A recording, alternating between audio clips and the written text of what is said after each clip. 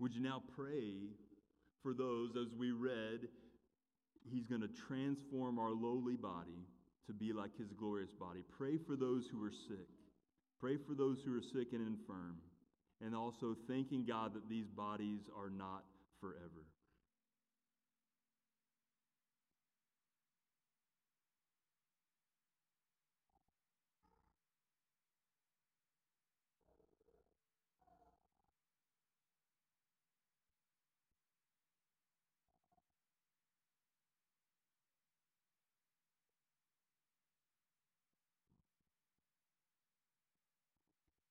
Heavenly Father, we know that sickness is a result of the curse of sin, and we live with that reality, and we pray for those that we know and those that we know right now are sick, that are suffering, that have different ailments, and I'm sure some of these family members that we can think on are dealing with sickness, dealing with different maladies, Lord, and we pray for your healing power.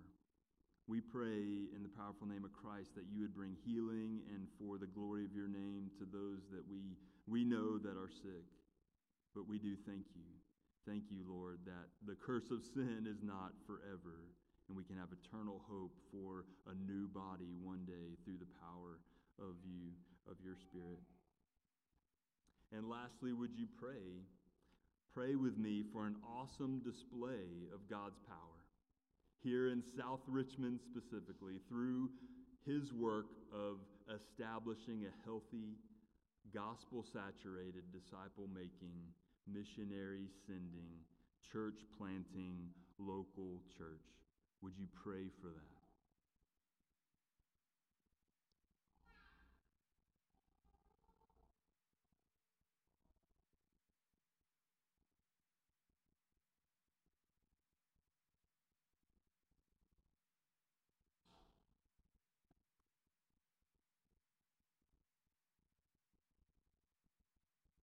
Lord, we know your plan for getting the good news to people. Getting the good news to people that reveals the hope, reveals the truth, everything that we've just prayed for. Lord, the purpose of the church is to deliver the message of hope. So we want to be continuing the ministry of Christ here in South Richmond by being a local church that's unified, that takes the Bible seriously, and lives out our faith. So would you help us? Lord, I pray for my brother Jonathan now. As he preaches, thank you for your truth.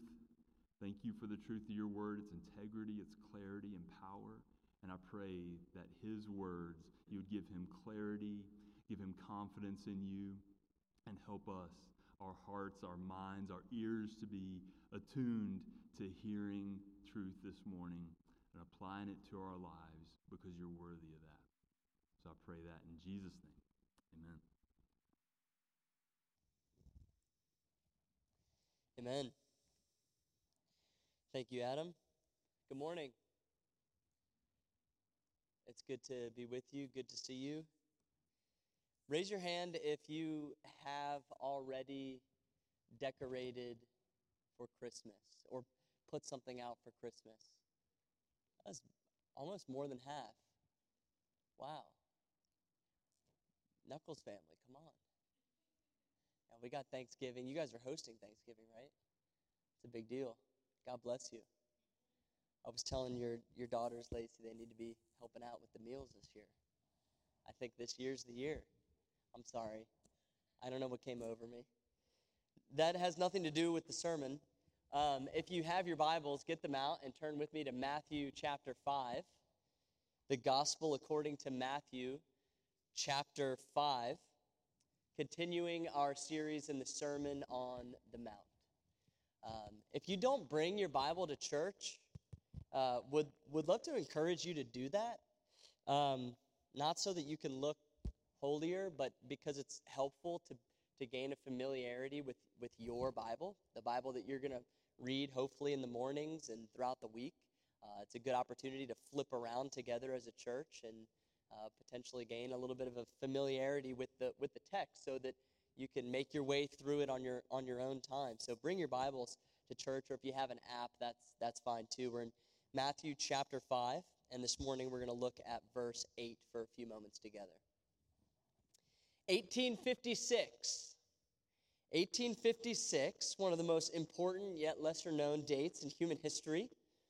It was in that year that an invention was born that would change the shape of our society for generations. It happened at the Parker House Hotel in Boston, Massachusetts, when a group of pastry chefs led by the French Mossberg Sanzian stumbled upon the creation of a silky smooth, delectably sweet substance which they called Boston cream.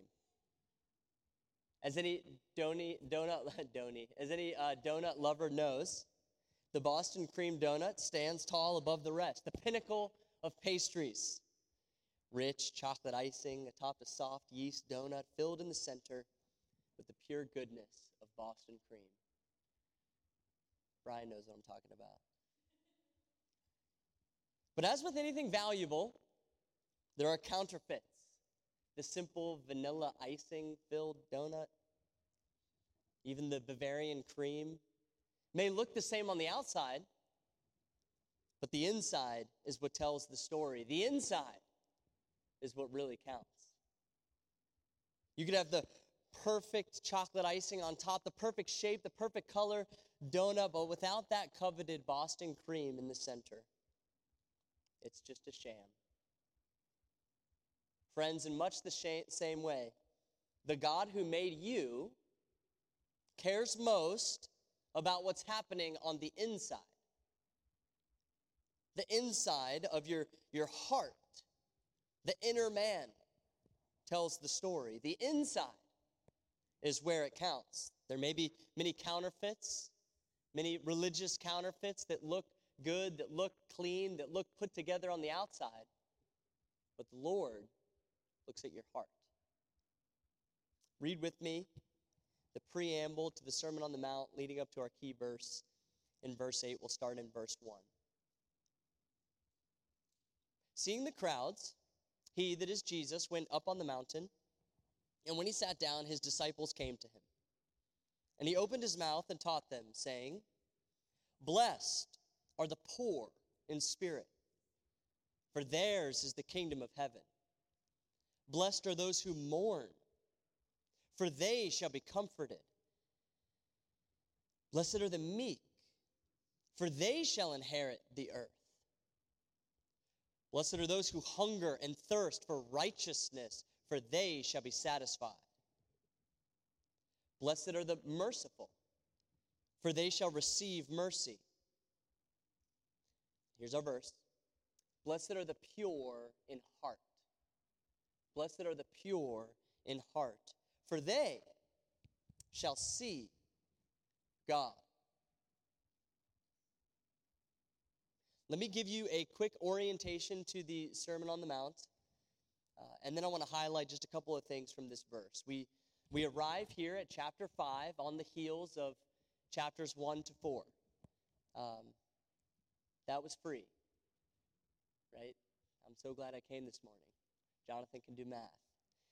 But in chapters 1 to 4, what Matthew has done is he's gone to great lengths to set up the fact that Jesus is the King of Israel, right? There's many ways you can think about Jesus, many angles you can come at him from.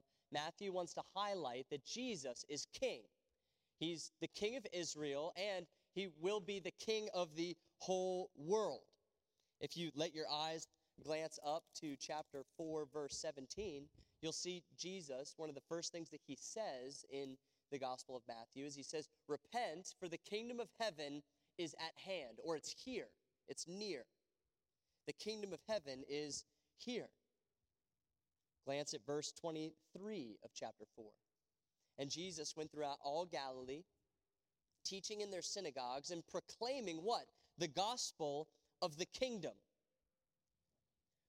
So as we settle into chapter 5, one of the things that we've been saying is that the king is here, and the king is speaking, and the king is speaking about the nature or the culture of his kingdom. Jesus goes up onto the hillside. His disciples gather around him. He opens his mouth, and he lays out really the constitution of the kingdom. You think about the Constitution of the United States and how it defines what the culture of our society is supposed to be like, what sort of way of life we're supposed to see here in our country. Jesus is doing that here in the Sermon on the Mount. And the Beatitudes, this first little section of blessings, is the preamble to the constitution of the kingdom. And I hope that you noticed right at the outset, this kingdom is in great contrast to the kingdoms of the world. You could say that it's upside down even. It's an upside down kingdom. The poor in spirit, the merciful, the mourning, those who hunger, the pure in heart, these are those who are blessed. The kingdom of God is upside down. It's inside out. All of these things, hungering for righteousness, poor in spirit, mourning, pure in heart. These are concerned first and foremost with the inside of a person. God's concerned with your inside. That's how we know that you're a citizen of the kingdom, is what's going on in the subterranean level of your heart. If we put our focus where the world does and buy into the soul-crushing pressure of manufacturing, manipulating, and manicuring our appearances and circumstances, we will be blind to the things of God, which often operate under the surface. But if, like Jesus, by the power of God's Spirit, we look to the inside and invite him in to help us on the inside, we will gain spiritual sight. Blessed, fortunate, happy, flourishing, full of life are the pure in heart, for they shall see God. Let's break this into three parts, looking first at the heart, then the purity that's spoken of here, and then the sight that we gain, the sight of God. So first, the heart. Blessed are the pure in heart. That word heart there is cardios, the Greek word cardios. That's where we get our word cardiology. And it means far more than just your emotions. A lot of times we think about the heart as if it's akin to your emotions, your feelings. But it means more than that. The heart is really the center and the source of who you are. This is like a heavy-duty word. It's like the command center for your person. If you think about the inside of yourself, and there's a command center with all the buttons and toggles that kind of determines what direction your life is going to go, that command center is your heart. More than what your head knows or what your hands do, what your heart loves will determine the sort of person that you will become. Maybe you've heard Proverbs 4:23, guard your heart, for from it flows the wellspring of life. Jesus picked up on that theme when speaking with the prostitute at the well, who, by the way, by all appearances would have looked like the furthest thing from a citizen of God's kingdom that you could imagine. And Jesus told her that the kingdom of God was available to her, to even her. And that if she loved Jesus and received his love for her, rivers of living water would flow from her heart. The heart, friends, is the center of God's redeeming activity in your life. As much as we would like his redeeming activity to be focused on our bank account or our circumstances, God's work is subterranean. And that's because the heart is the source of who we are, the center of who we are and who we will become. Jesus points this out later in Matthew in chapter 15. In fact, this is an important passage, so if you want to turn there, you can. Or you can just listen. I'll read it to you. Matthew chapter 15, verses 18 to 20.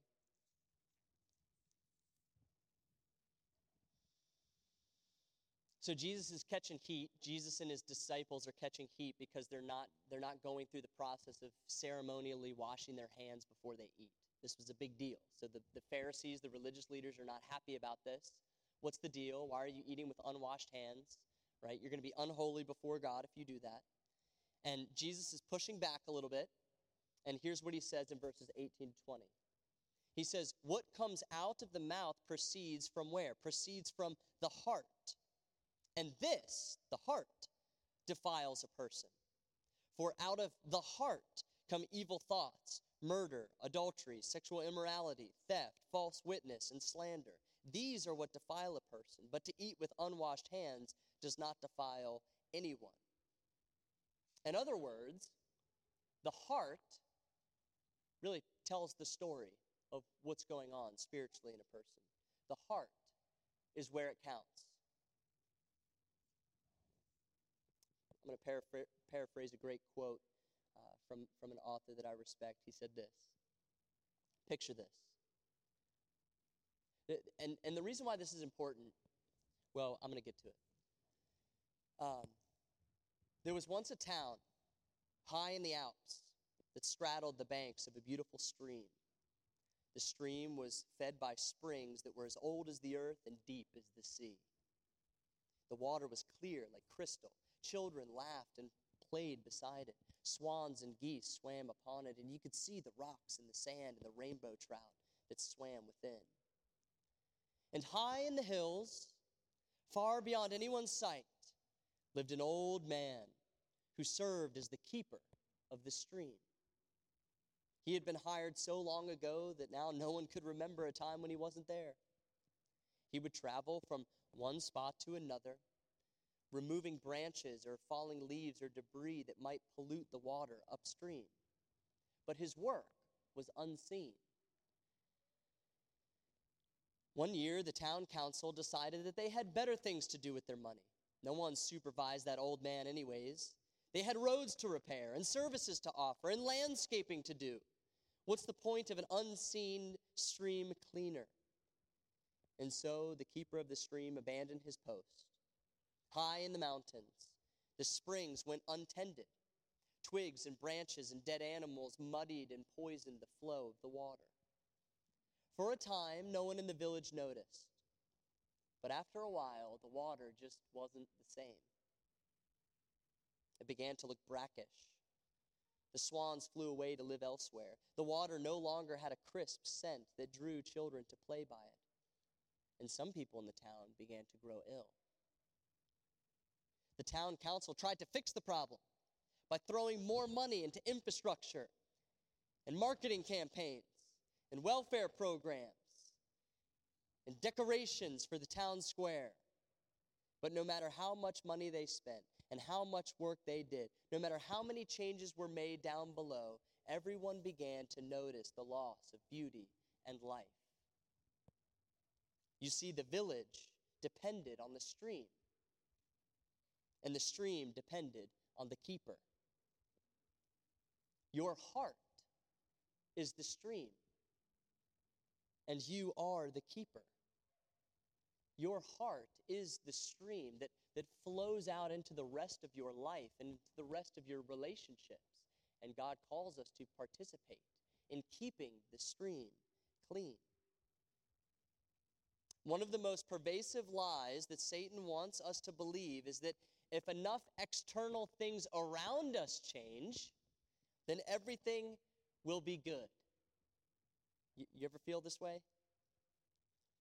You know, if we just had better political policies here in our country, if people just had more education, if we just had more wealth, you know, if I just had a better job, if I had a more faithful spouse, if I had better friends, if I had a better church,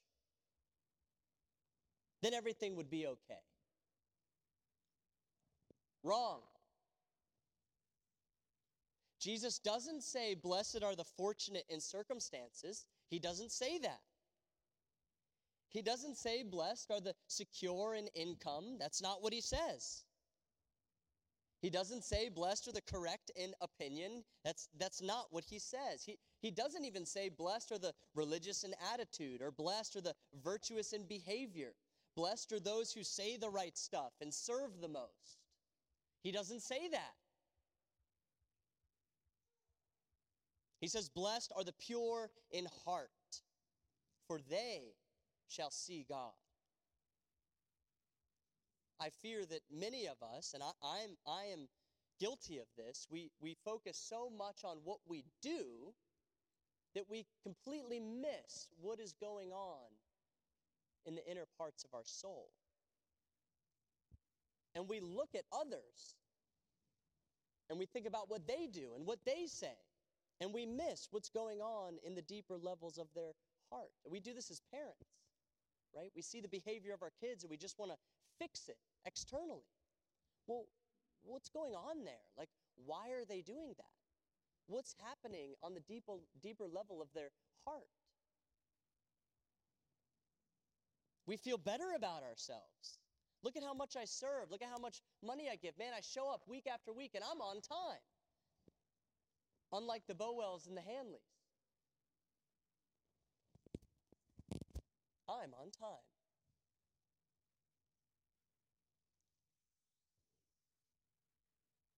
Man looks at the outward appearance, but God looks at the heart.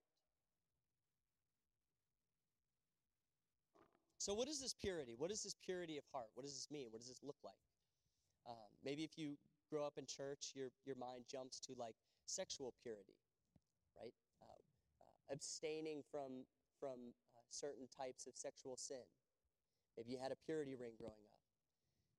Save yourself for marriage. Those things are good. Those things are not bad. In fact, God cares a great deal about sexual purity. He cares a great deal about how we act. But to put the emphasis there in this text would be missing the point that Jesus is making. Remember, Jesus is driving at the heart.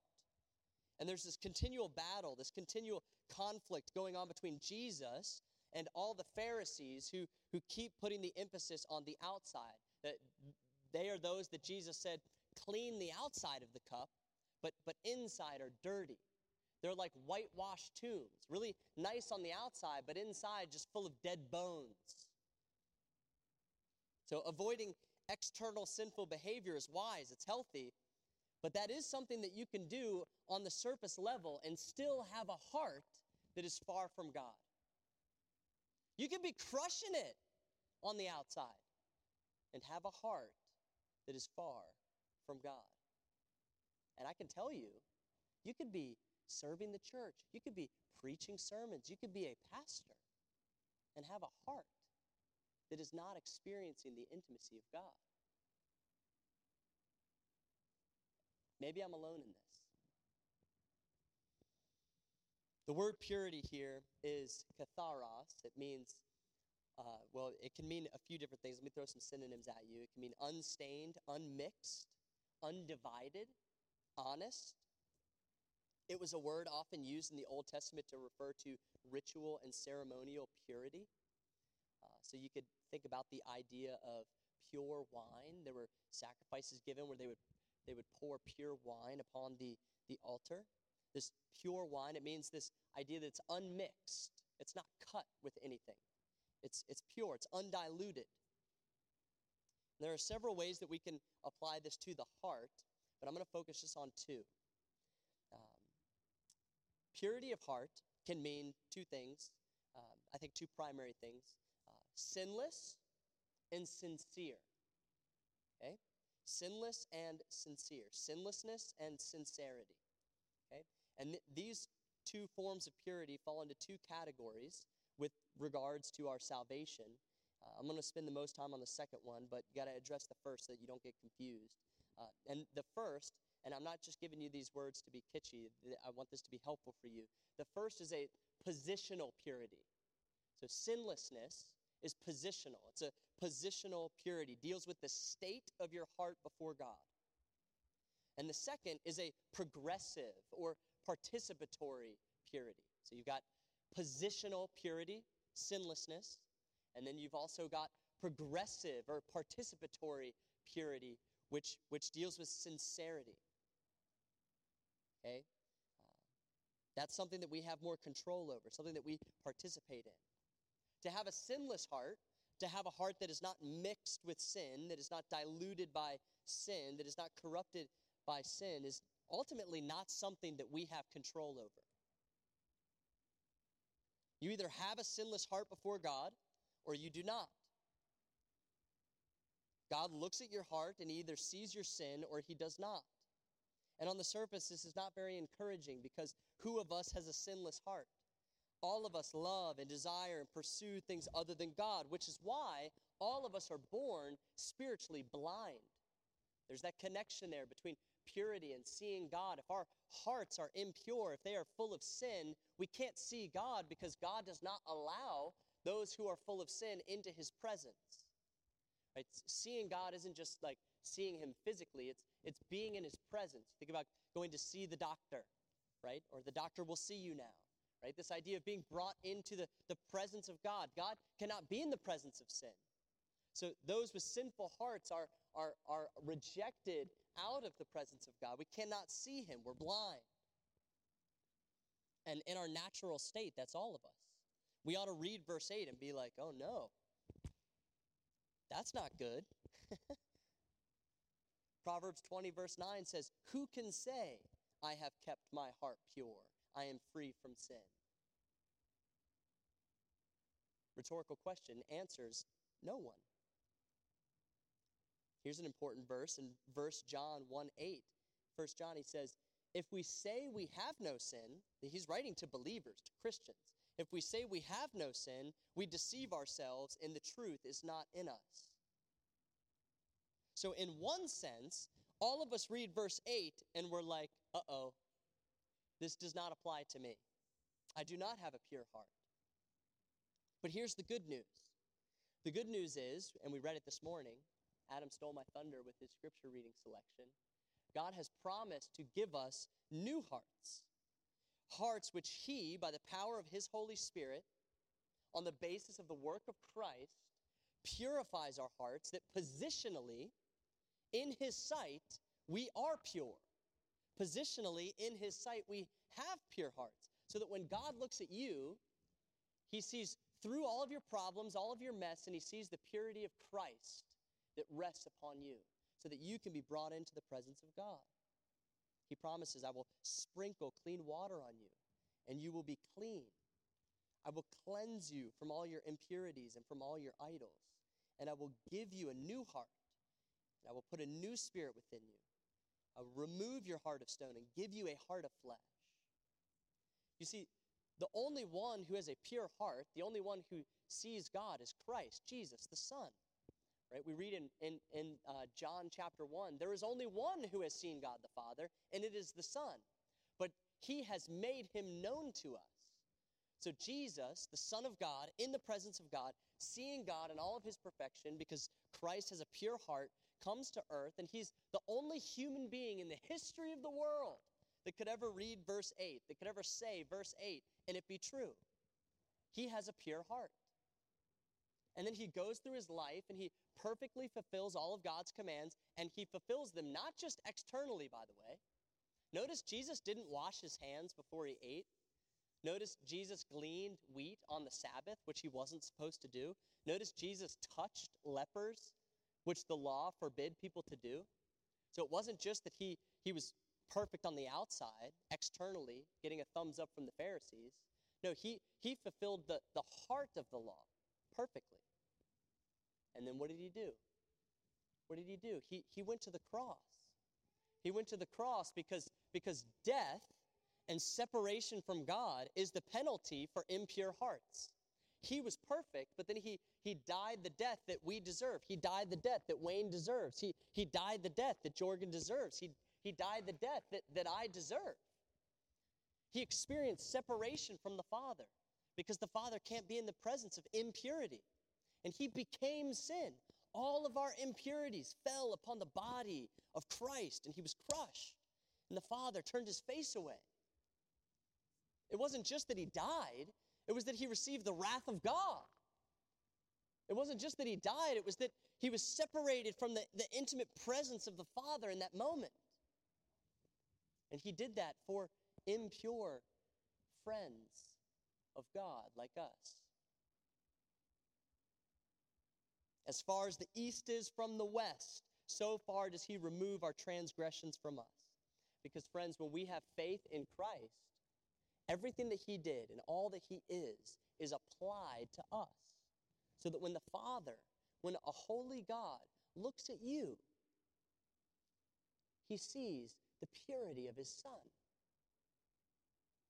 When a holy God who cannot be in the presence of evil looks at you, even in the moment of you sinning, he sees the purity and the perfection of his Son.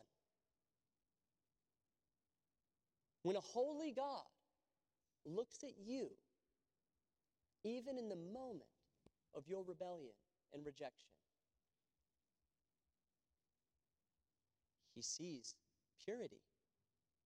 You are pure. You are beautiful to God the Father because the purity of Christ is applied to you. Blessed are the pure in heart, for they shall be admitted into the presence of God. They shall see God. And we can all receive this through faith in Christ. But I don't think that Jesus' main point here has to do with our positional salvation. All of these are things he's inviting us to participate in so that we can experience more and more of the blessing and the flourishing that God wants to give us through our participation. He's not just saying, blessed are those who are saved, who receive my purity, who are positionally pure before God, for they shall see God in eternity. That's true, but that's not the main point. The point is, blessed are those who participate in this purity of heart, for they will see more and more of God over the course of a lifetime. And here, we're talking about sincerity. We're talking about hearts that are not mixed or diluted or corrupted by falsehood, by hypocrisy. Okay? This is really the battle that he's after with the Pharisees, is their hypocrisy. They say one thing, they do one thing, but there's disintegration from what's going on the inside. Psalm 51, David says, behold, you delight, God, you delight in truth in the inward being. Listen to this. This is a big deal. This is a big deal for David to say this in the Old Covenant. You will not delight in sacrifice, or I would give it. You will not be pleased with a burnt offering. The sacrifices of God are a broken spirit, a broken and contrite heart. O God, you will not despise. God is after the heart, and he's after a heart that is honest and sincere about where it is. That passage in 1 John that I read a minute ago, it continues. If we say we have no sin, we deceive ourselves, and the truth is not in us. But if we confess our sins, he is faithful and just to forgive us our sins and to cleanse us from all unrighteousness. That's an ongoing reality. If we say we have sin and we confess our sin, if we're honest and sincere about what's going on in our hearts, the Lord will apply the work of Christ to us over time. John Stott says, only the pure in heart will see God, for only the utterly sincere and honest can bear the dazzling vision in whose light the darkness of deceit must vanish, and in whose fire all shams are burnt up. The purity of heart that Jesus is after is sincerity, is honesty, is authenticity, you could say. Let me give you one more example. And this again highlights this clash between Jesus and the Pharisees. He goes on and he tells a story in Luke 18. He says, 2 men went up to the temple to pray, one a Pharisee and the other a tax collector. The Pharisee standing by himself, and by the way, when we read Pharisee, we think bad guys, because that's just, they kind of were bad guys a lot of times in their interactions with Jesus. But the original audience would have heard Pharisees, and like they were the good guys. Like Pharisees were the ones that had it going on. They were the ones that you went to meet with to learn about Torah. Like the Pharisees were good guys. So he's like, here you have a good guy and a bad guy, right? And they go up to the temple, and the Pharisee, who they would have understood to be the good guy, is standing by himself and praying, God, I thank you that I'm not like these other men, extortioners and unjust and adulterers, or even like that tax collector over there. I fast twice a week. I give tithes of all that I get. But the tax collector, the bad guy, the sinner, standing far off, would not even lift his eyes to heaven, but beat his breast, saying, God, be merciful to me, a sinner. For I tell you, that man went down from the temple justified or made right, made holy, made pure before God. Not the good guy, not the Pharisee. For everyone who exalts himself will be humbled, but the one who humbles himself will be exalted. So the application here is to be honest. To be honest. To not be a hypocrite. Don't hide behind your good behavior. Don't hide behind your good circumstances. Don't hide behind the things that you do at church or in community. Don't hide behind those things. If there's disintegration from where your heart's at and all the things that you're doing to serve, God doesn't care about what you're doing. He doesn't even want it. Stop. Just stop. If you're running yourself ragged, trying to do all the right stuff, trying to serve a bunch and show up super early and be seen, and your heart is not in tune with the work of God, that's not pleasing to Him. Just stop.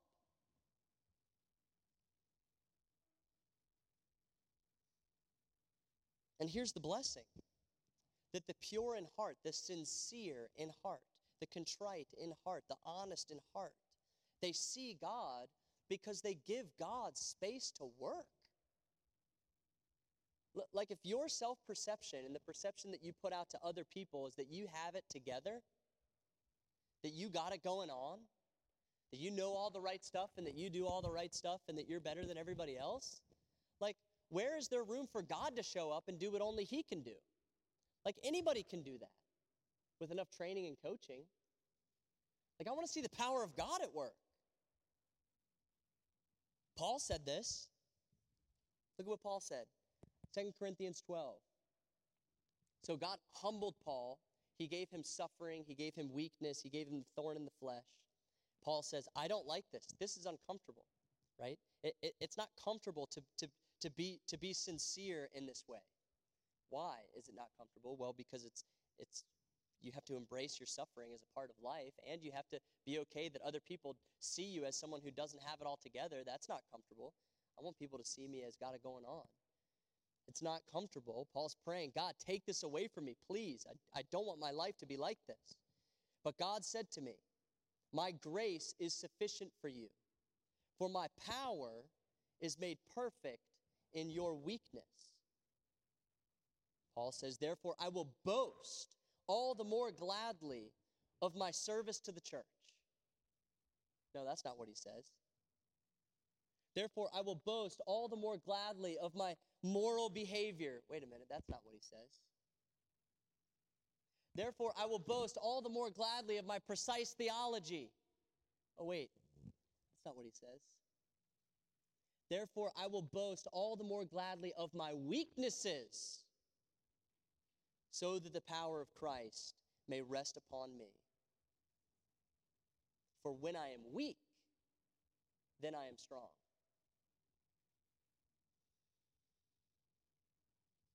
When we are sincere in this way, friends, when we're not on the hamster wheel of posturing, but when we are real before God and real before one another, sincere and pure hearts, we see God at work because we need Him to, and there's space for Him to do what only He can do. If I'm just busy doing everything, like where's the room for God to show up and do something miraculous? I got to be like, yo, I don't know what to do here. I don't know where we're going. I don't know what to say. I don't know what job to take. Like I don't know what I'm doing. I need help. There's space for God to move. And for you and for other people to see the hand of God at work in your life in a powerful way.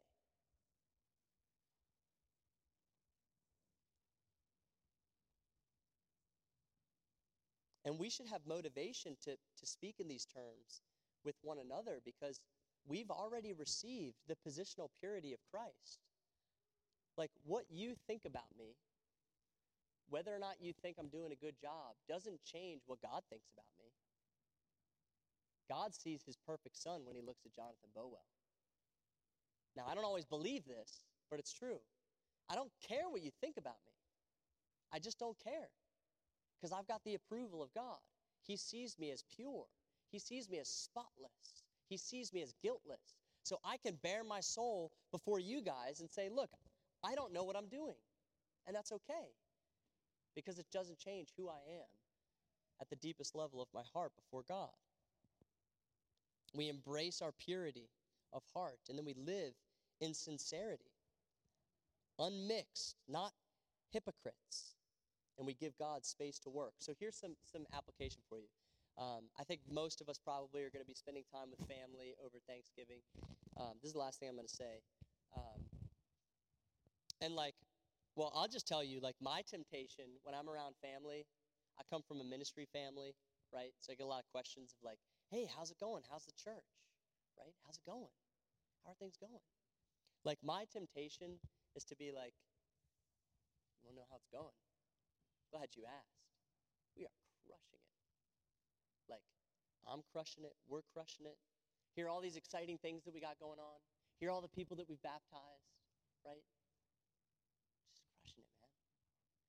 I want my dad and my uncle and my family and my cousins to think that Jonathan Boel has it going on. That's my temptation. That's my temptation. I think the purity of heart that Christ is speaking of here, is a heart that says, man, it's been a hard season. It's been a hard season. And I just feel like Jesus is carrying me. I don't know what I'm doing. I've made some big mistakes. And I'm just trying to cling to Jesus. And he's kind to me. I'm seeing him. I'm seeing him show up. In fact, I'm kind of seeing him show up in my life and in my heart and my relationship with him more than I have ever before. So I'm okay. So here's the application is as you're interacting with family members and friends over Thanksgiving is to be sincere, be honest. Don't be a hypocrite. Right? You don't see these people all the time. The temptation is going to be to put on a good face. Right? Don't do that. You're going to rob yourself and you're going to rob them of the opportunity to see the hand of God at work. You could either be seen as God or you could be seeing God. That's your choice. You could be seen as God or you could be seeing God. And I want to be seeing God.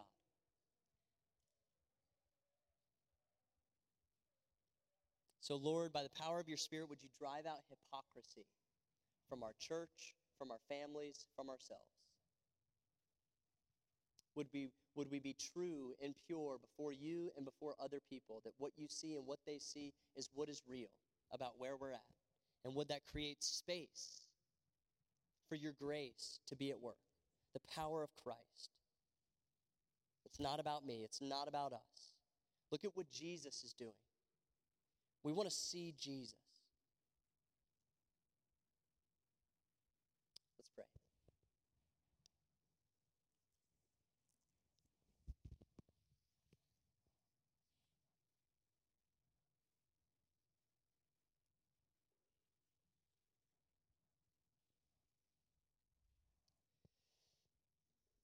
For those of us who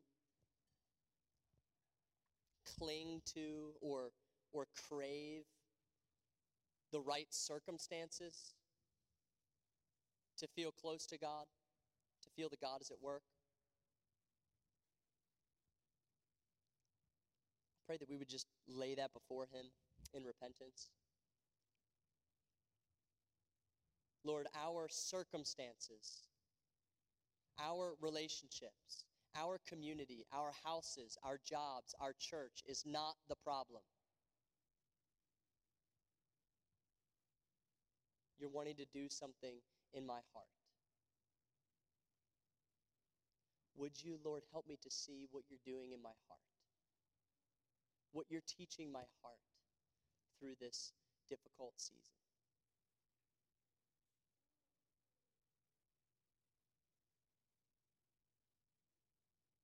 And for those of us who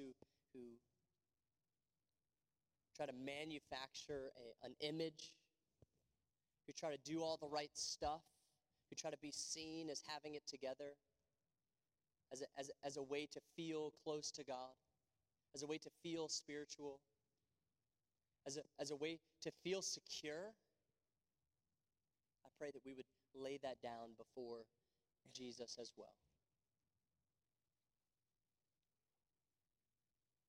Lord, I could tithe all that I have.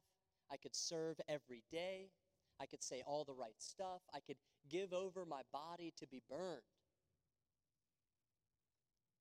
But if I have not love for you, and I'm not receiving love from you, then it is ultimately all meaningless. I pray that you would help me to care about my inner person, my heart. That you would help me to say no to things, or to do things invisibly, out of the eye of other people, and not talk about it. That I would be unseen, so that I can meet with you in that private, secret place, and so that you can change my heart and do what only you can do. Man looks at the outward appearance, but the Lord looks at the heart. Would you look at my heart, Lord, and would you change me into the person that you want me to be? And Jesus, we thank you that we can pray in this way because you have come near. We thank you that this morning, all of us beheld God. As we read the Sermon on the Mount and we sing and we come to the communion table, we have an opportunity to see God as we look upon the beauty of Christ, the radiance of the glory of God.